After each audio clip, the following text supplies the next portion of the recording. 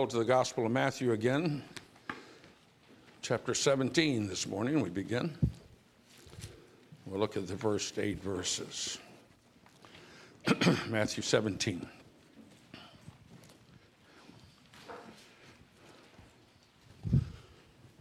I suspect we all like mountaintop experiences, times when we feel especially close to God, times when we understand more clearly than before what life's all about, times when the valley of despair seems far away. If ever we experience such a thing, we just want to stay there forever. But it never works that way. Our text this morning recounts the ultimate mountaintop experience. Jesus and his disciples on the Mount of Transfiguration. Let me read it. Matthew 17, verse 1. After 6 days, Jesus took with him Peter, James, and John, the brother of James, and led them up a high mountain by themselves. There he was transfigured before them. His face shone like the sun, and his clothes became as white as the light. Just then there appeared before them Moses and Elijah talking with Jesus. Peter said to Jesus, "Lord, it's good for us to be here. If you wish, I will put up 3 shelters, one for you, one for Moses, and one for Elijah." And while he was still speaking, a bright cloud enveloped them, and a voice from the cloud said, "This is my son whom I love. With him I am well pleased. Listen to him." When the disciples heard this, they fell face down on the ground, terrified. But Jesus came and touched them. "Get up," he said. "Don't be afraid." When they looked up, they saw no one except Jesus. As I studied this text, I found endless interesting details, many of which would make points for a sermon. And it just got more and more confusing. So let me just suggest 2 truths that are like really obvious, self-evident. This I can handle, yet great truth from this text. The first truth is this: Jesus blazes with glory. Jesus blazes with glory. I use the word blazes not because that's the perfect word. I couldn't find the perfect word. I went through 5 thesauruses. But because shines is just too pitifully weak. Everything shines. Pennies that aren't worth the copper they're made of are shiny. But Jesus blazes with glory. Like his Father, who according to the scripture dwells in unapproachable light, so Jesus blazes with brightness. Now, when we talk about Jesus blazing with brightness, we're not just talking about the physical phenomenon, though that's there. They saw him. But his glory is more than you just can see with your eyes. It's multifaceted. On this mountain, we see ways that Jesus is glorious beyond what our eyes could see. So let me share some of them. Consider the significance of Moses and Elijah who appeared with Jesus. What did that mean? Well, throughout the Bible, Moses is associated with the Old Testament law. He's often called the lawgiver, although actually through the Lord gave him the law. And throughout the Bible, Elijah is the foremost of the prophets. My Oxford Dictionary of the Christian Church says of Elijah, traditionally he is held to be the greatest Hebrew prophet.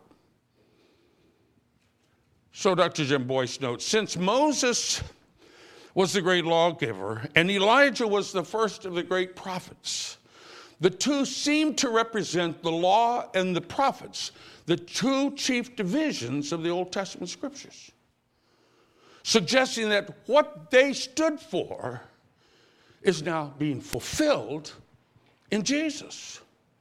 Jesus is the culmination of the whole Old Testament revelation and the fulfillment of everything that these 2 great figures taught and represented. That's a profound kind of glory. Jesus blazes with the glory of his fulfillment of all that God has spoken. Or consider another thing. Consider the prediction made 1,000 years earlier back in Psalm 2. There was predicted that the day would come that the Gentile kings and the rulers of God's people would all gather together in a great conspiracy in order to overthrow the Lord and his anointed one. But God would establish his king anyway. He calls him my son. And he warned the nations they better honor his son and submit to his rule. And now, here he is. This Jesus, the Son, the anointed one. Recently, his disciples had finally confessed that he is the Christ, the Son of the living God, after which he told them of his rejection and death which lay ahead. Indeed, they were on their way to Jerusalem, where Jesus would face that rejection spoken of in Psalm 2.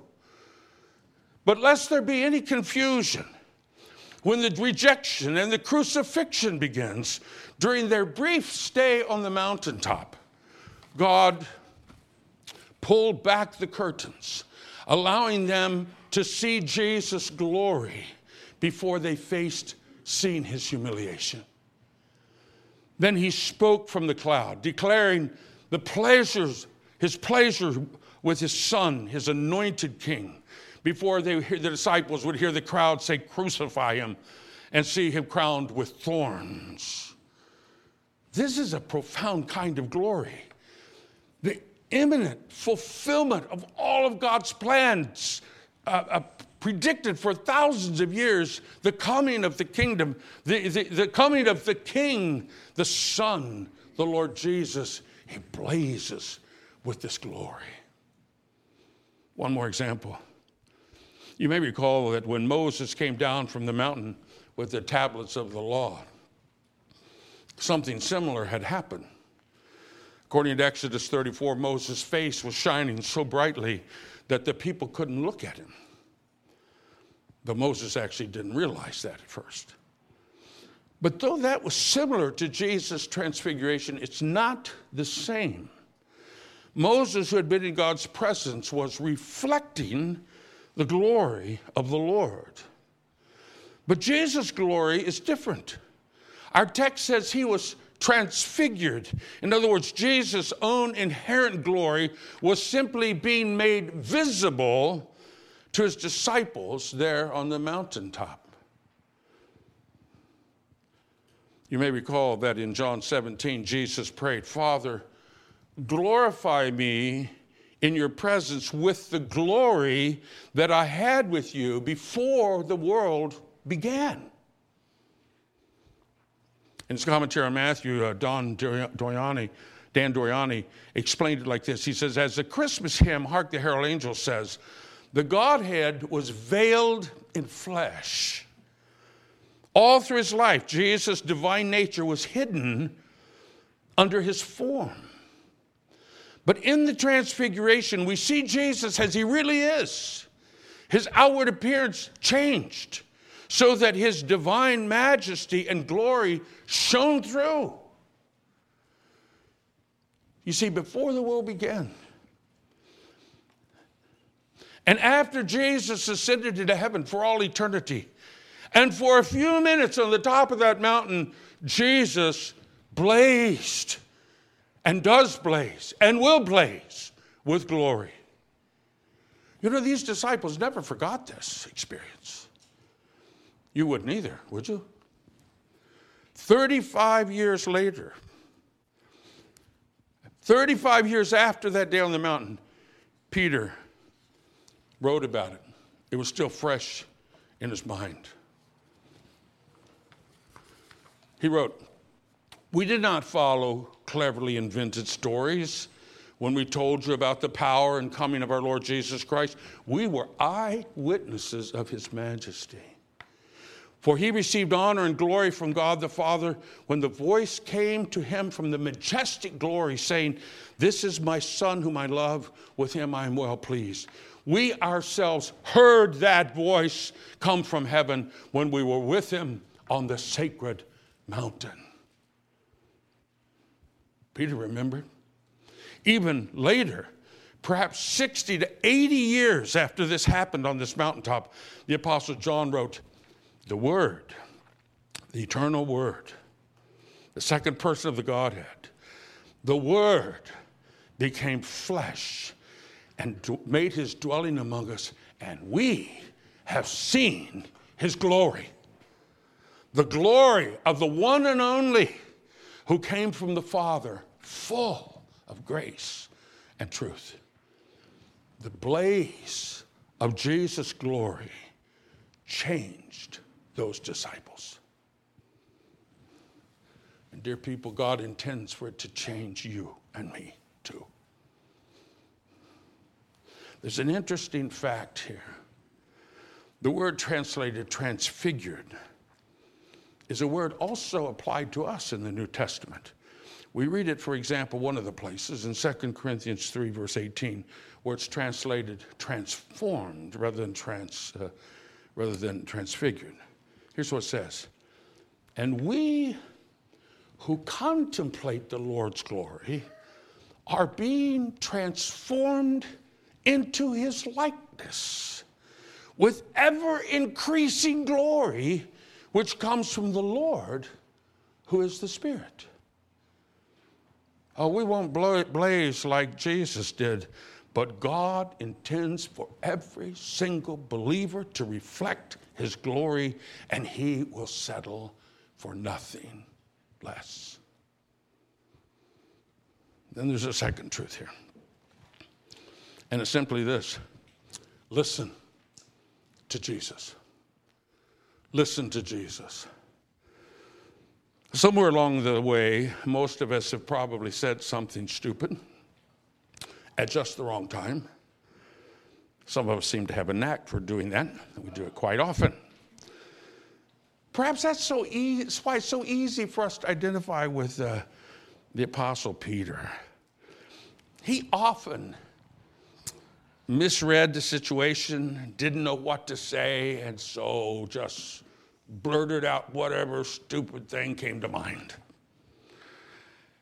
And the Mount of Transfiguration was one of those times for Peter. Jesus had just been transfigured. He was shining like the sun when Moses and Elijah suddenly appeared. Now, there are lots of things that one could say right then. You could say, wow, that might be appropriate. Or say, Lord, what does this mean? Not Peter. Peter said, oh, Lord, this is great. How about I build 3 shelters, one for you and one for Elijah and one for Moses? Now, there's so many things wrong with that. The whole point of Jesus' transfiguration was to show his divine glory. Moses and Elijah were there to honor him. But Peter's plan simply put them all 3 on the same level. In fact, maybe Peter thought it was an honor for Jesus to meet Elijah and Moses. We don't know. Well, this time it was God who corrected Peter, and he did it quite simply. Suddenly, a bright cloud covered all of them. And God spoke from within that cloud, saying, this is my son whom I love. With him I am well pleased. Listen to him. It couldn't have taken long for the disciples to realize that this was the glory cloud, what's called the Shekinah glory. That cloud had covered God's people during the Exodus, shielding them from the sight of the Egyptians who were pursuing them. That cloud had descended on Moses on Mount Sinai when he was receiving the law. That cloud hovered over the tabernacle in the wilderness. It was a pillar of cloud by day and a pillar of fire by night, the constant sign of God's presence in the midst of his people. And by it, God had directed his people through the wilderness. When the cloud moved, they picked up and moved. This Shekinah glory is mentioned no less than 58 times in the Bible, in 10 different books of the Bible.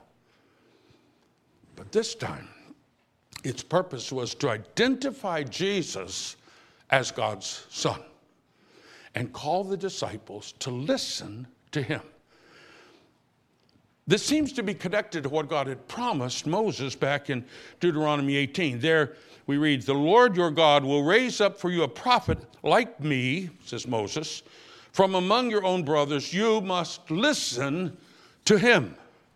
And now that God has identified Jesus as his son, it is surely time to be still and listen to what he has to say.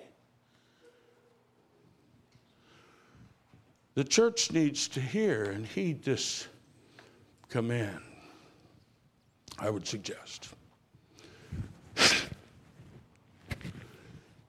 We are people of many words. Talk is cheap.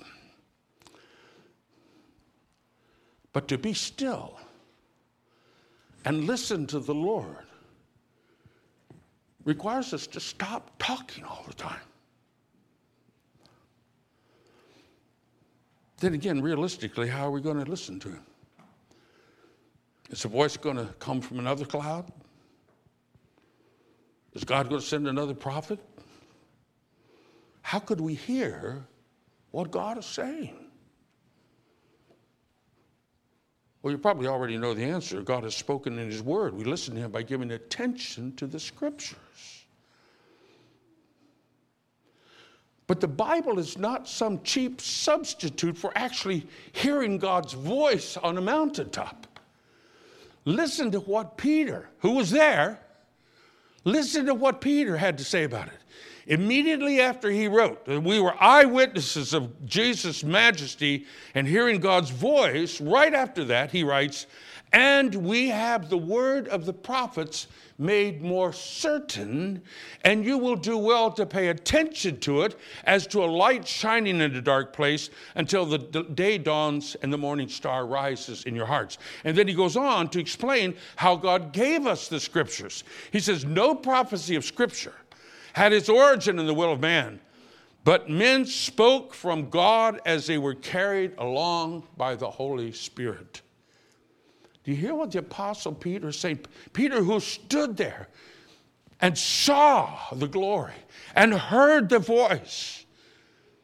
This is a profound truth. He says that the Bible, God's scriptures, are even a more certain word from God than if you heard an audible voice from heaven. That's what he said. I didn't make that up. Peter said that. Folks, you need to listen to this.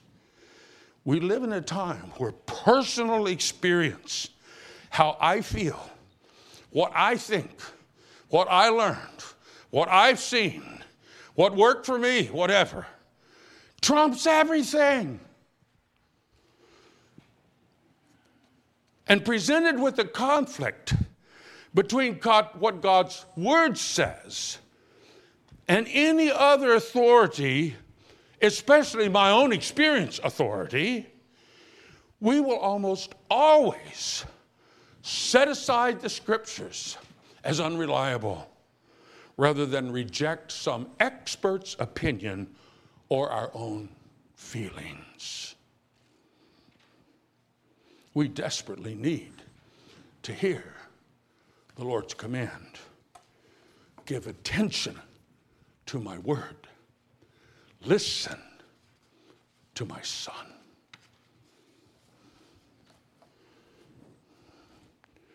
We love mountaintop experiences. But God doesn't let us stay there. Jesus didn't. He was on his way to the cross. The disciples didn't. Their faith was about to be tested and stretched for years to come. Instead, on this mountaintop, God prepared his disciples and he prepared us. He let them see and let them understand that Jesus blazes with glory. He's the fulfillment of all God has predicted. He's the focus of all God is doing. He is the only hope that we have for today and the only hope for eternity. So, he says, listen to him. When he tells us that the only way to save your life is to lose your life for him, listen. When he says that he's the way and the truth and the life and no one can come to the Father but by him, listen. When he calls us to lay aside every earthly treasure and serve him, listen to him.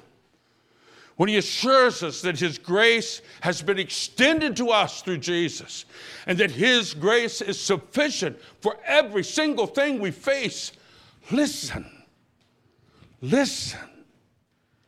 Listen to him. Amen. Let's pray.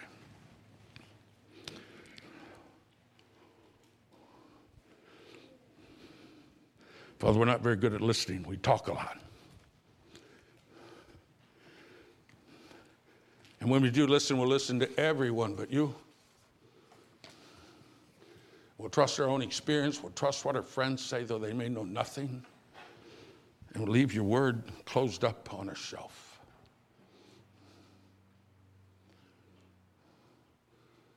Father, I fear that Jesus, we know, is not one who blazes with glory. He's more like a Mother Goose tail to us. Help us, Lord, to see what you wanted your disciples to see, what you had written down for us to understand, the glory of our Savior and the humility to be still and listen to what you have to say. Help us, we pray. Amen. You find your bulletin, there's an affirmation of faith there.